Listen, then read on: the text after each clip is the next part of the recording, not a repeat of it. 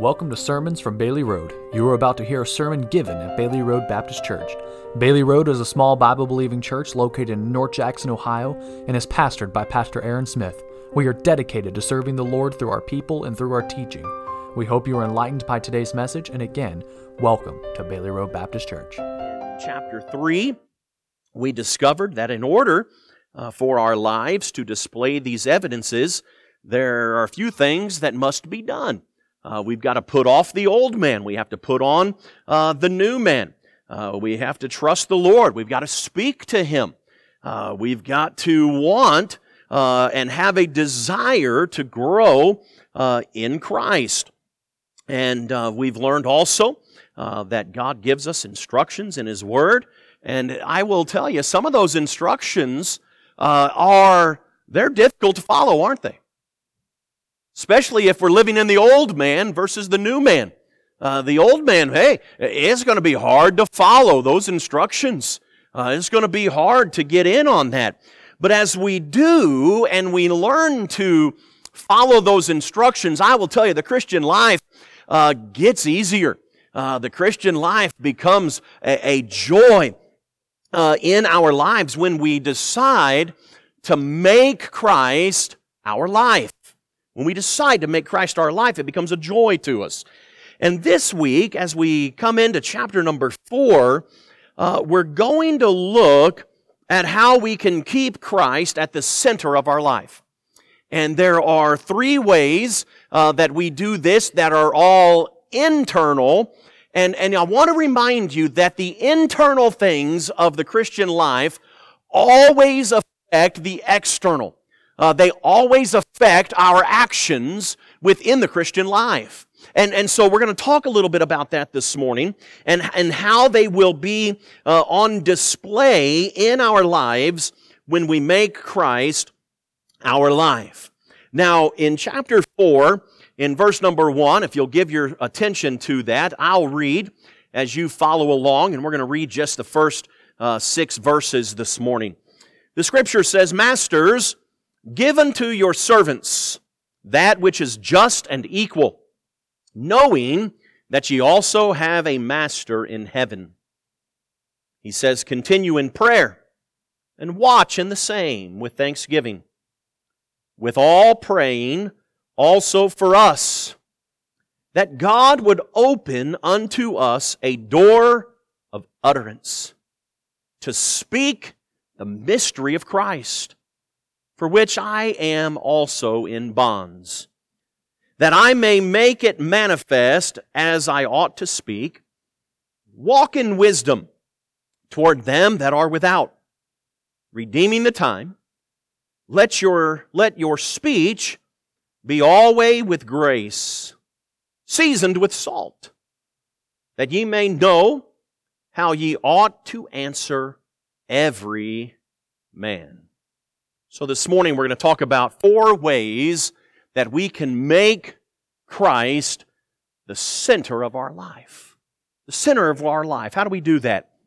Well, the Scripture tells us, and we're going to examine these things this morning, but before we do, let's go to the Lord in prayer, shall we? Our Heavenly Father, I thank Thee. God, You've given us so much. And in this Scripture, Father, we see these instructions here that You have given for our benefit. You've given for us to learn and to apply to our lives. And Father, if our desire this morning would be to have Christ as our life, I pray that You would help us be able to put Him at the center. That our lives would go and revolve and be surrounded in and around Your Son, Jesus Christ.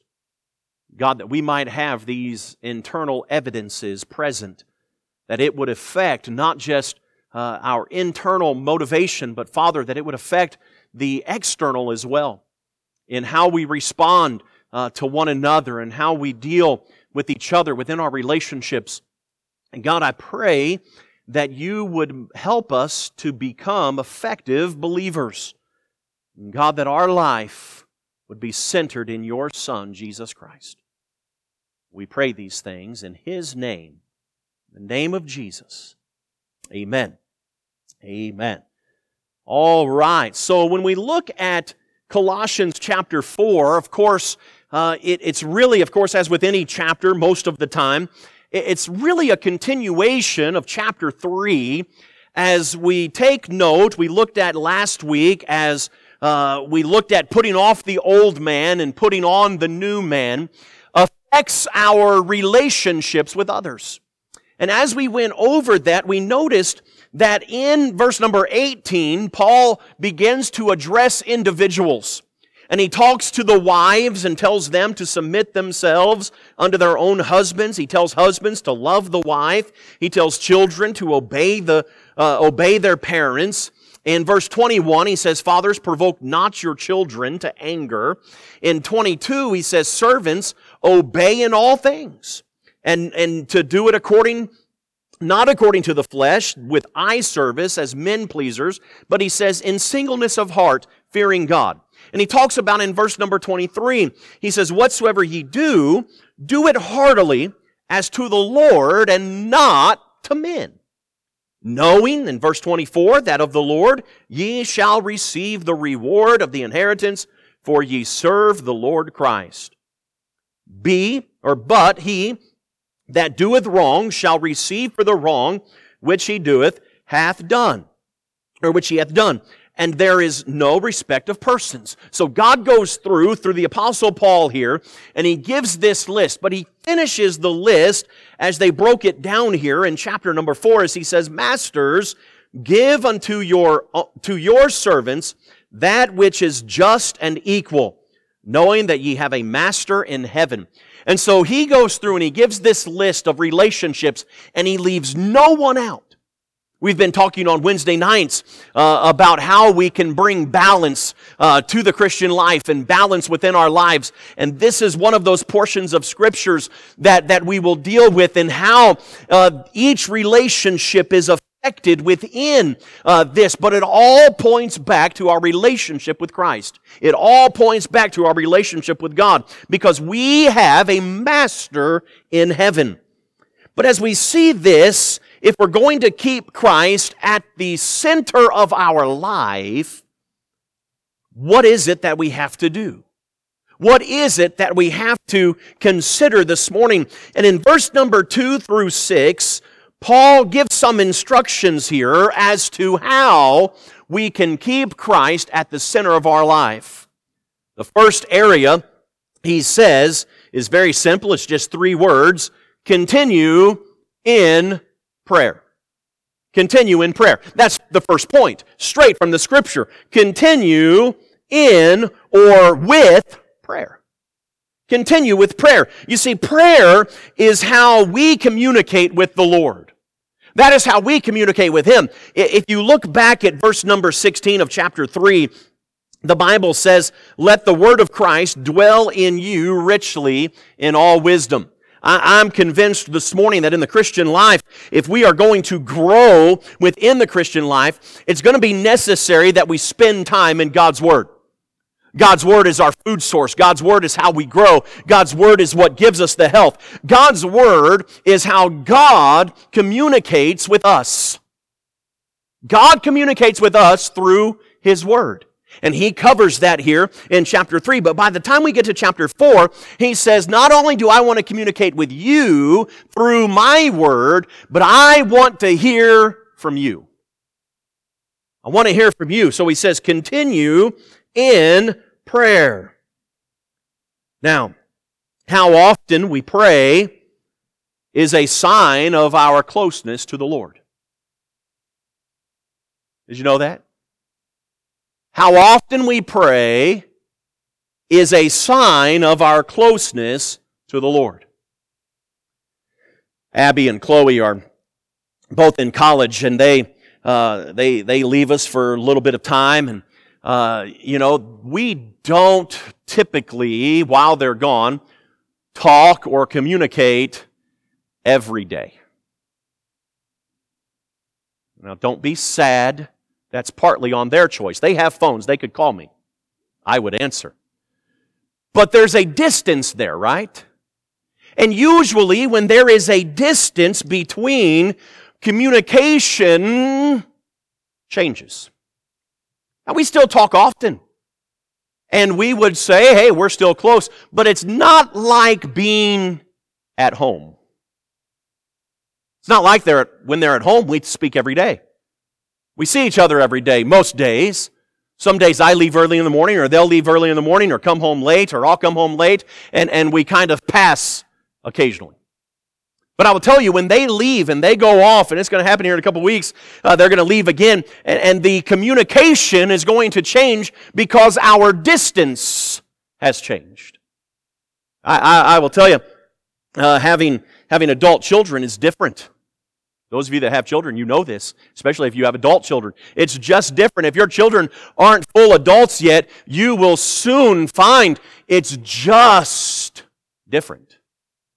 It's taken a little bit to get used to. I honestly thought when Rachel and I became parents that parenting, it was obviously going to change our lives, and it did change our lives. And I remember when they were going through the toddler years and going through their early school years, I remember thinking, man, this is not easy. This is kind of hard. I can't wait until they grow up. Boy, was I wrong and naive. Oh, yeah. Because now they're grown and they make their own decisions. Yeah.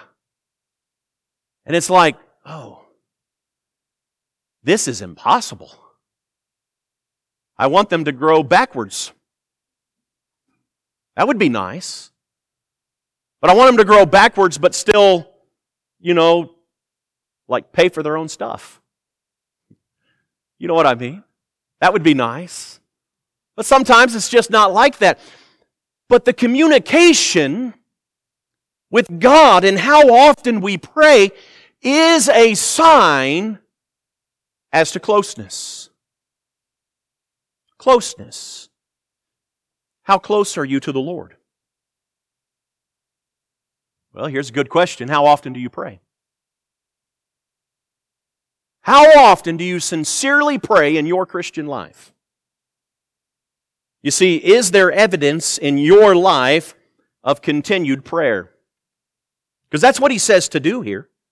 Continue in prayer. And if we're talking about Christ being our life,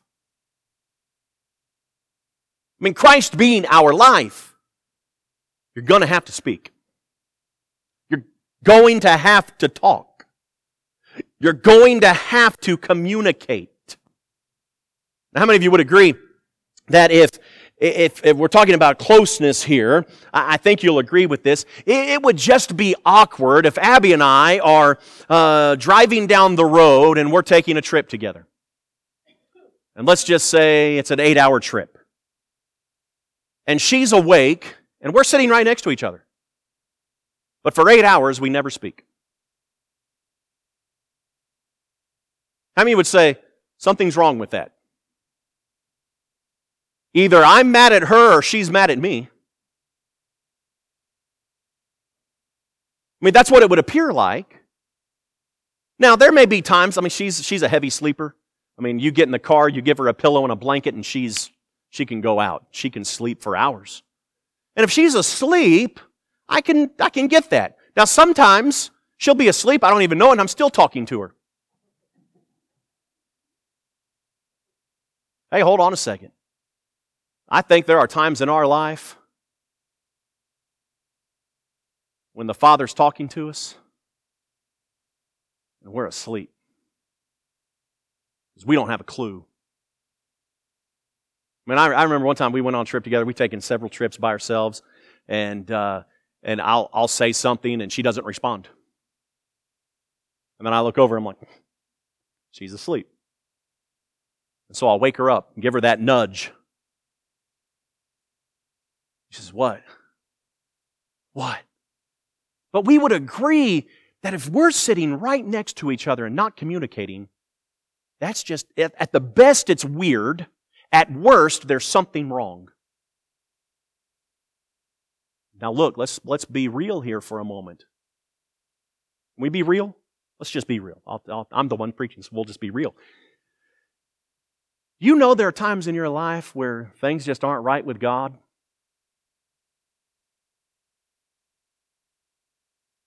and you're close. You haven't said a word. And isn't it interesting that God does not force Himself upon us? He will let us create distance from Him. He lets us.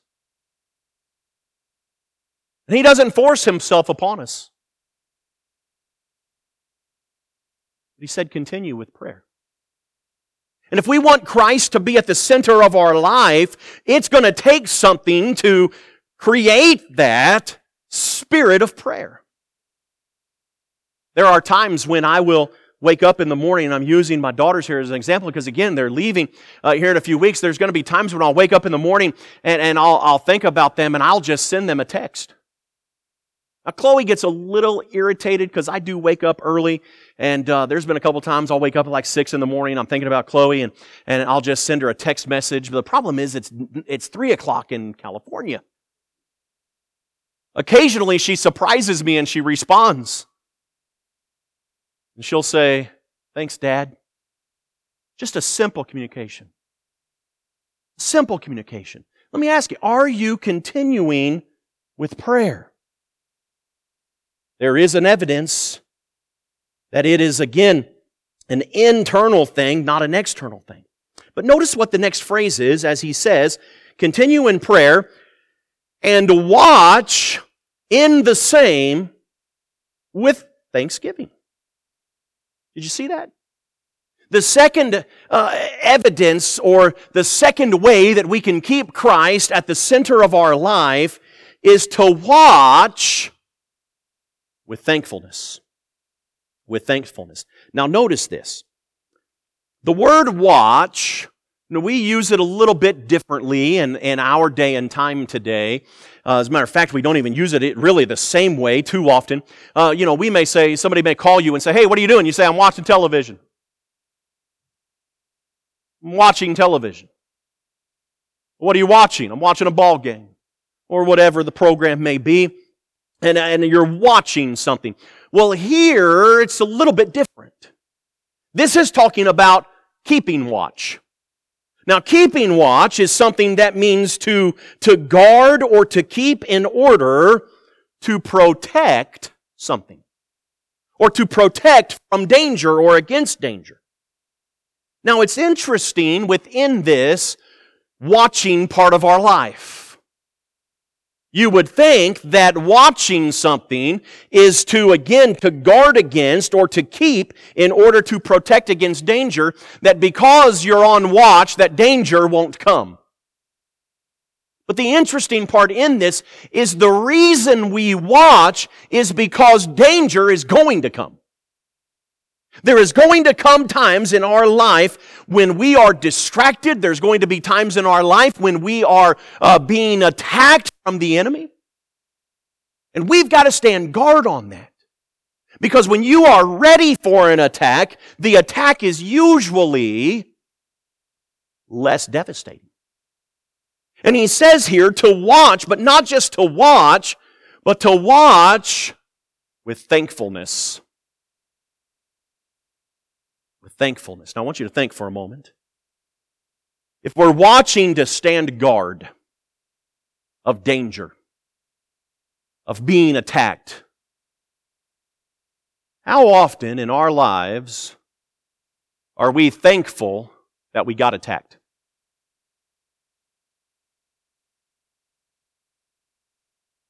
Not too often. Again, we're being real this morning. But we're usually not thankful in the attack. But here's what he's saying. Continue in prayer. He's saying stay close and watch in the same. With thanksgiving. With thanksgiving. Now here's an interesting conversation. I'm going to continue to use my daughters as an example. Do you know how many times in our communication that they have communicated with me in a time of need? 'Cause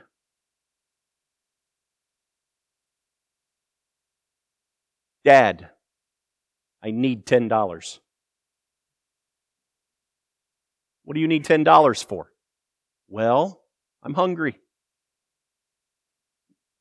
They're not really that hungry, Miss Alice, I promise. None of my children starve, but they want something particular. Abby will text and she'll say, Dad, buy me Moe's. Moe's is a burrito place that we like to go to. And I say, no. She says, why not? And we'll go back and forth. Now, you know as well as I do that those types of things are not necessarily needs, but it's open communication. But you know, there have been other times where we're not together, but we're apart, and they'll communicate and they'll say, Dad, I need you to do this. And it's an instant. You know this, if you're a parent, you know when there is a need in your child's life. That's a true, legitimate need. There's nothing that you won't do to meet that need, is there? Even if you can't, you'll try to figure out a way how you can. And with this, as the Bible says, continue in prayer. One of the reasons we want to continue in prayer and to keep that closeness to God is so that we can watch with a thankfulness to say, man, I'm glad my dad was near. I'm glad he was near. I've never had to experience this before. I hope I never do. But, you know, there's a time in life that sometimes children stray. There's a distance between a child and a parent, and communication ceases for a while. And usually it is more on the child's end when, again, we grow up and there's a natural distance there. And because there's a natural distance there, and there may have been some event that took place to create this, but there may come a time where, as a child, they have a need, but because they didn't continue within the contact, they could contact mom and dad, but they don't. Because there's been a distance created. Distance created. You know, we don't have to in the Christian life. One of the greatest things and the greatest aspects about our relationship with the Lord Jesus Christ and with God the Father is that at any moment in time, we can be right with Him. At any moment in time, we can become right with God. Whether the distance is far and great, there is nothing that God doesn't forgive. Within our relationship, He is our Father, we as His children. There's nothing that God doesn't forgive and cleanse us from. Here He says, continue in prayer. Watch in the same with thanksgiving. Let me ask you something. Are you thankful when that attack comes? One of the things we can be thankful in is the fact that God is near. That He is near and help is available. And again, the key to our watching is in the thankfulness. We ought to be thankful that God allows us to see the danger, that it's coming, and ask for His help. But we must be watchful. We've got to stand on guard. We've got to be watching and waiting and looking for the attack. That's the whole idea of watching, is sounding the alarm. God, they're coming. The attack's coming. It's right here. They're almost here. Send reinforcements. Send help. Continue in prayer, He says. And watch in the same with thanksgiving. I tell you, this is more for you. This is more for you than it is for Him. So the first thing we must do to keep Christ at the center is continue with prayer and watch with thankfulness. Then look what He says in verse 3. He says, with all, praying also for us, that God would open unto us a door of utterance. Within this, idea of praying. We continue with prayer. We continue in our closeness. Closeness. We continue watching with thankfulness. But there's a third aspect of our prayer, and that is that we pray for each other and for the souls of men. Let me ask you something this morning as you consider your own prayer life. As you consider your own prayer life this morning, is prayer more for yourself? Or is it also about others? Do you pray more for your needs? Or do you also pray for the needs of others? The book of Job is a wonderful book. Job was attacked by Satan. Satan wreaked havoc in Job's life. And it caused Job to have many, many questions. We've been told, I've been told at least, never question God as to ask why things happen. Just accept. Well, I don't find that in Scripture personally. Matter of fact, I feel like God welcomes questions. Matter of fact, when I see people questioning in Scripture, I see God giving answers. Job questioned why. Job had lots of questions, as a matter of fact. If you read the book of Job, you'll see those questions, and you'll see as Job, even at one time, he stopped and he said, God, he said, I don't understand this. He said, I look in front of me, and you're not there. He said, I look on my right hand, and you're not there. I look on my left hand, and you're not there. I look behind me, and you're not there. Why?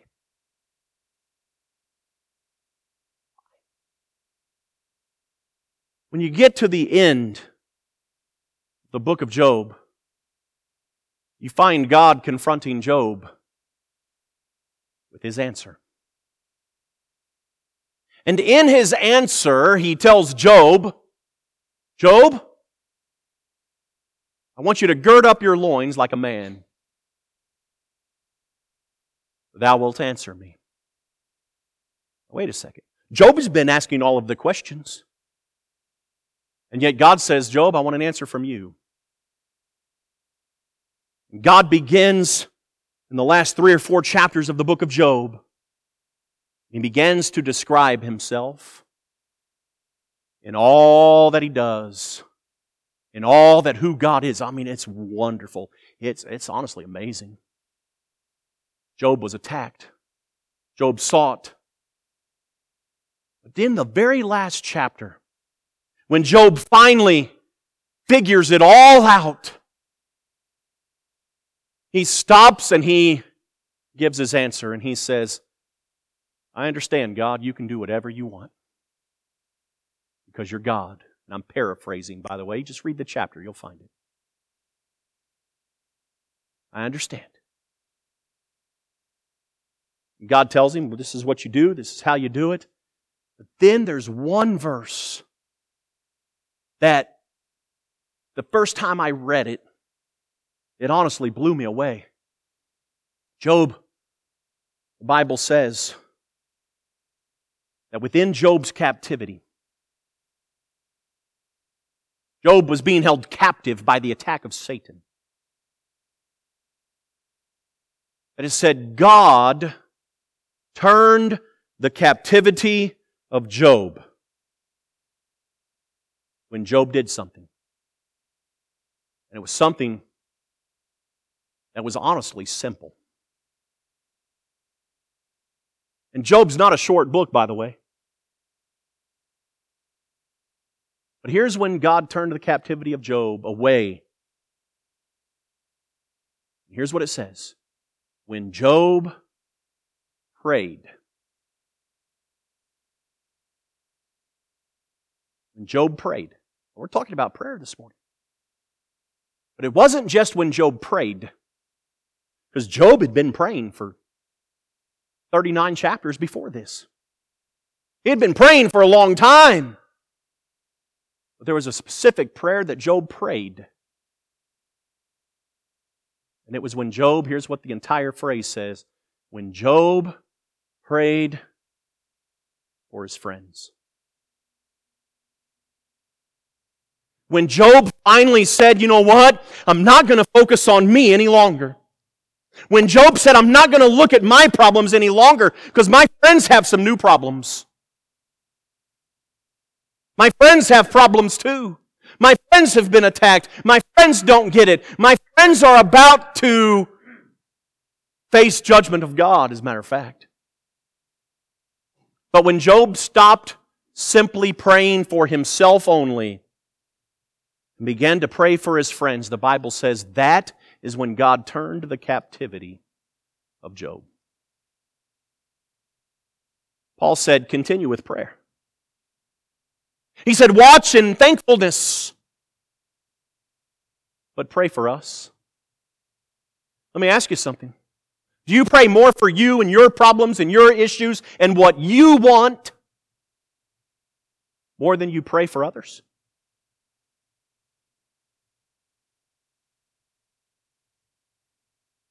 We do it sometimes, especially when we're under attack. You see, as we are self-preserving creatures, we hurt. We want to take care of ourselves. When we're attacked, we want to protect ourselves. But Paul said, would you pray for us also? If we want to keep Christ at the center of our life this morning, if we want to do this, we must pray for each other and for souls. I will tell you, I think it's a sign of maturity in our prayer life when we spend more time praying for others than we do ourselves.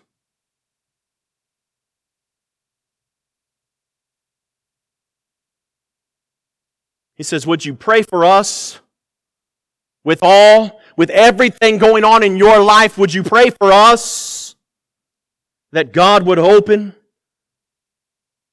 unto us a door of utterance to speak the mystery of Christ, for which I also am in bonds, that I may make it manifest as I ought to speak. I tell you, when we think about maturity and we think about thinking of others and we think about all that God does in our lives, I will tell you, I can't think of more selfish creatures than children. You think about it.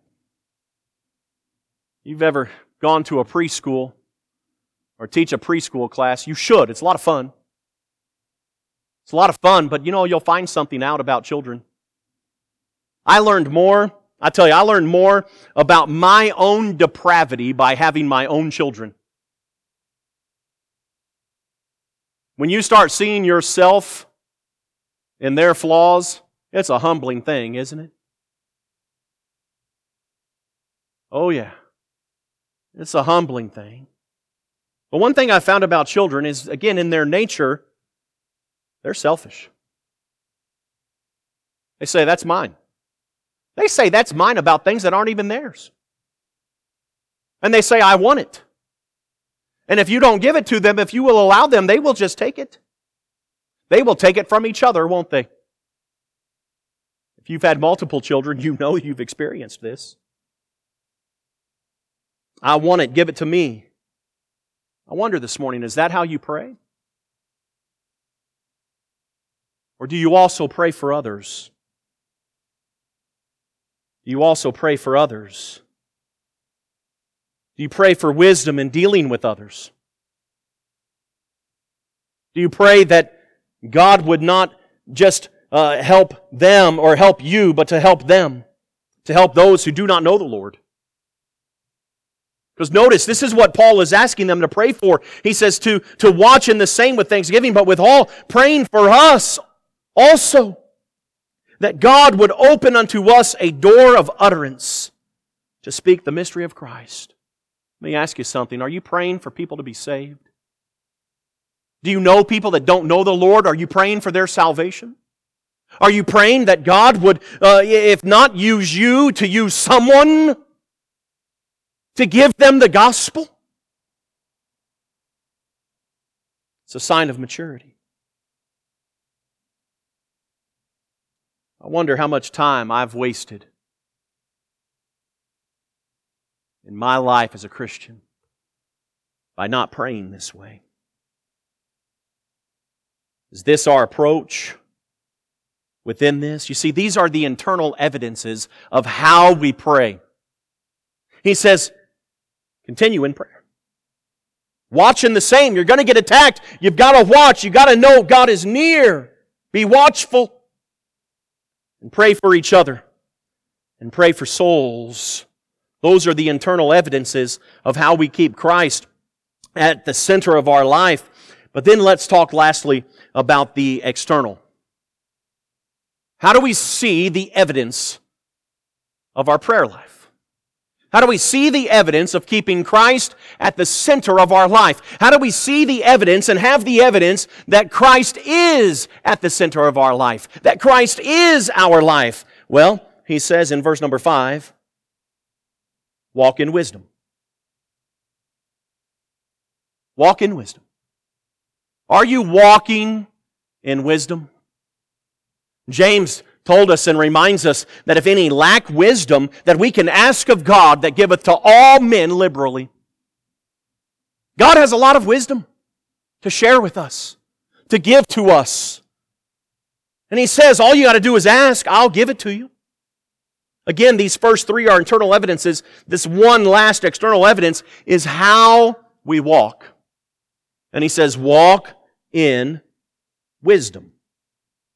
But more importantly, He says, walk in wisdom toward them that are without, redeeming the time. Now, to walk simply means what our lives display to those who we come into contact with.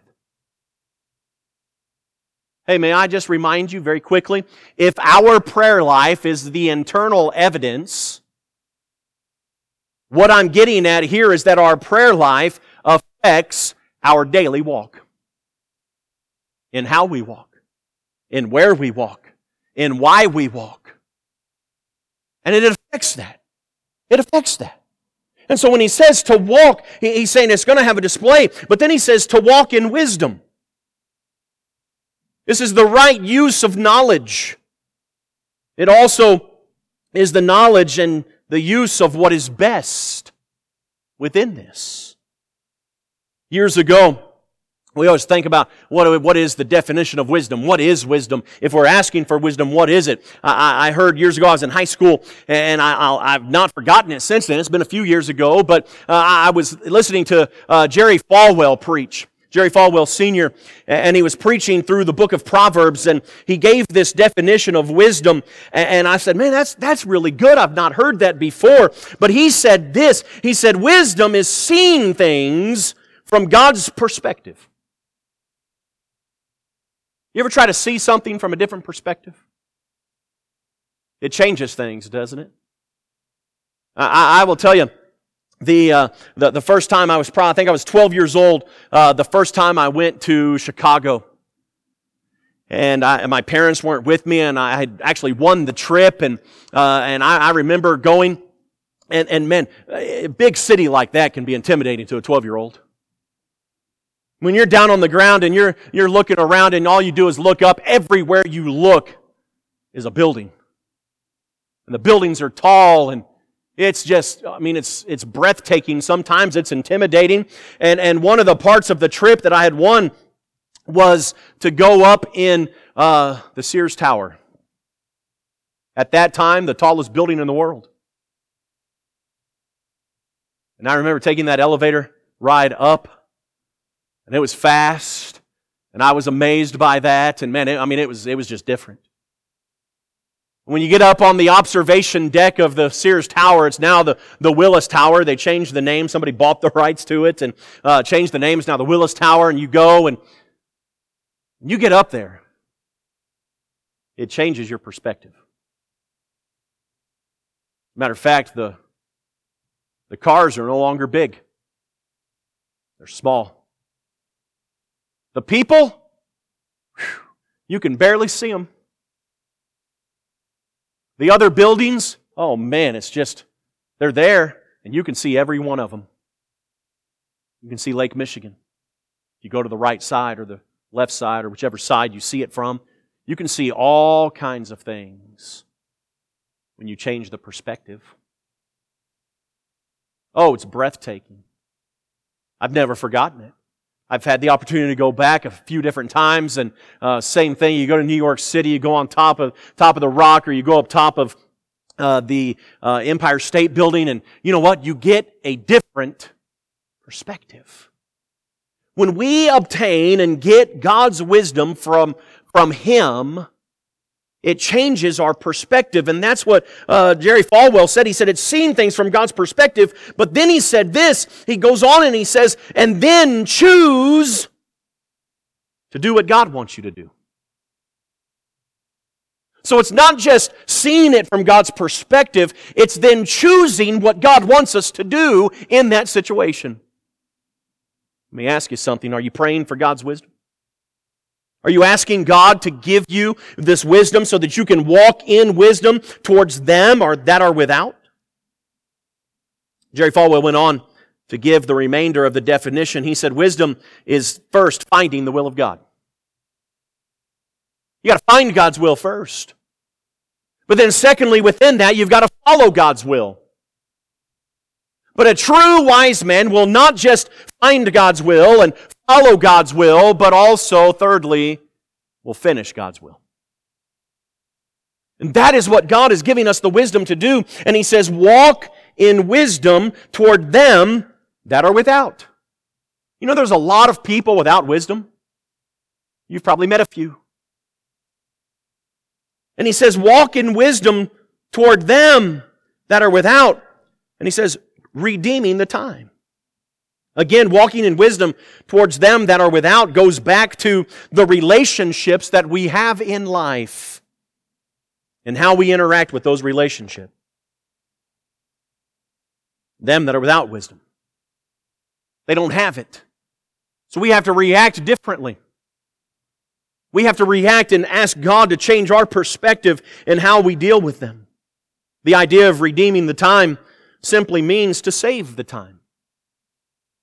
To get it back, to have more time.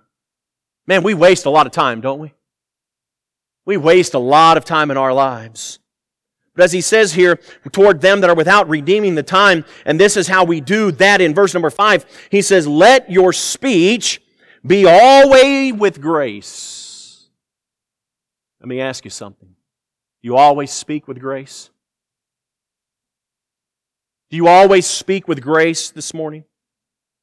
Always with grace means to be kind and always oblige another with humility and patience. With humility and patience. And he gives us a really good illustration here. Let your speech be always with grace. And he gives this illustration in verse number 6, seasoned with salt. Now, we all eat. Amen? We do. We love to eat. And I will tell you, there are times when we come in and we take a bite and we say, oh, that needs something. Now most people fit in one of two categories when it comes to salt. You either salt before you taste or after you taste. Any pre-salters in the room? Raise them high. Let's see who you are. I mean, you haven't even tasted it yet, and you're like, I got to put some salt on it. How many of you wait till you taste it, and then you're like, oh, this needs some salt? Yeah. Now, he says seasoned with salt. How we speak. Now, we taste it, and we say, oh, that needs some more salt. So we put some more salt on it. But you know, there are times when we taste it, and we say, oh, that's too salty. Anybody ever had some too salty food? Yeah, that's most of you pre-salters. That's what happens. I'm a post-salter myself. I want to taste it first, then I'll put some salt on it. Now, I'm a pre-pepperer. I put pepper on it before I taste it. But salt, salt can really, it can get you. Not enough salt can get you, and too much salt can get you. And it's interesting, within that salt, the term for salt really means something that is pungent. Ooh, that's a good word. Something that's piercing, sharp, and biting. That is why we have to let our speech be always with grace, seasoned with salt. Now most of us, I would think, I've done it before, but it's really not that great, but sometimes we eat salt by itself. You ever tried it? I don't recommend a whole lot. It doesn't really take a whole lot. I mean, you can take a teaspoon of sugar, and it's sweet, but it doesn't have the same effect as a teaspoon of salt, does it? I challenge some of you. I'm going to challenge you right here this morning. Go home, get a teaspoon of salt, and try it. Tell me your game. No one. You've had salt before. I'm not doing it either, I'm telling you. I've tried it. I took that dare one time. Not a smart thing to do, because it bites. That much salt, it's a lot of salt. But you know, a sprinkle, it's enough. That's why he says seasoned with. Too much salt, it's pungent and piercing. Got to have the right amount. Got to have the right amount. That notice what he says, that ye may know how ye ought to answer every man. Got to know how much salt to put in. You got to know how to season what you're going to say to change the taste of it. Sometimes we don't put enough, sometimes we put too much on it. That's why we need God's wisdom. That's why we need God's wisdom. You see, our lives, the Bible says, are hid with Christ. We know that the book of Colossians is directed to Christians, to those that believe. For over one chapter in this book, the Bible has spent much time instructing us on how we're to behave, on how we're to respond to others. We have to be taught these things, so that we can, not that we can remain to be saved, for there's nothing that we can do in and of ourselves to save ourselves. Thankfully, our salvation is not based upon how you and I behave, or how you and I do what is right or not do what is wrong. No, salvation comes only by trusting Jesus Christ. Because He died for us. He gave His life to pay the penalty for our sin. And so it's not about how we just, or in all of this, how we can stay saved or keep saved or anything like that. I'm grateful for that this morning. But sometimes we put back on our dirty clothes. As the Bible describes, the old man. We walk in those ways. We need to put ourselves back into the habit of making Christ our life. Putting on the new man. Continuing with prayer. Secondly, watching in the same. Thirdly, praying for others, not just ourselves, so that we might walk in wisdom, be able to show and give an answer to every man. Are you in this? Is Christ at the center of your life? This is one way to do it. This is the way to put Him at the center. To stay close. Be within this. That we might walk with Christ, be in Christ, that He might be our life. If you've never trusted Jesus Christ as your Savior, you can. You can. It's easy. God loved you enough to send His Son to die for you. Maybe you need to do that. It's possible. Look, I know it's possible. You may have been in this church your entire life. You've grown frustrated of trying to put on and trying to put on an act of something that would be just trying to put on these things and do the right things, but you've never trusted Christ as your Savior. You've grown overly just irritated in that. It's possible. It's possible. It's possible you may need to just trust Christ. Have to get past some things. But if you have, He says, continue in prayer. Watch with thanksgiving. Pray for others, so that ye may walk in wisdom. That Christ would be our life. Every head bowed, every eye closed this morning.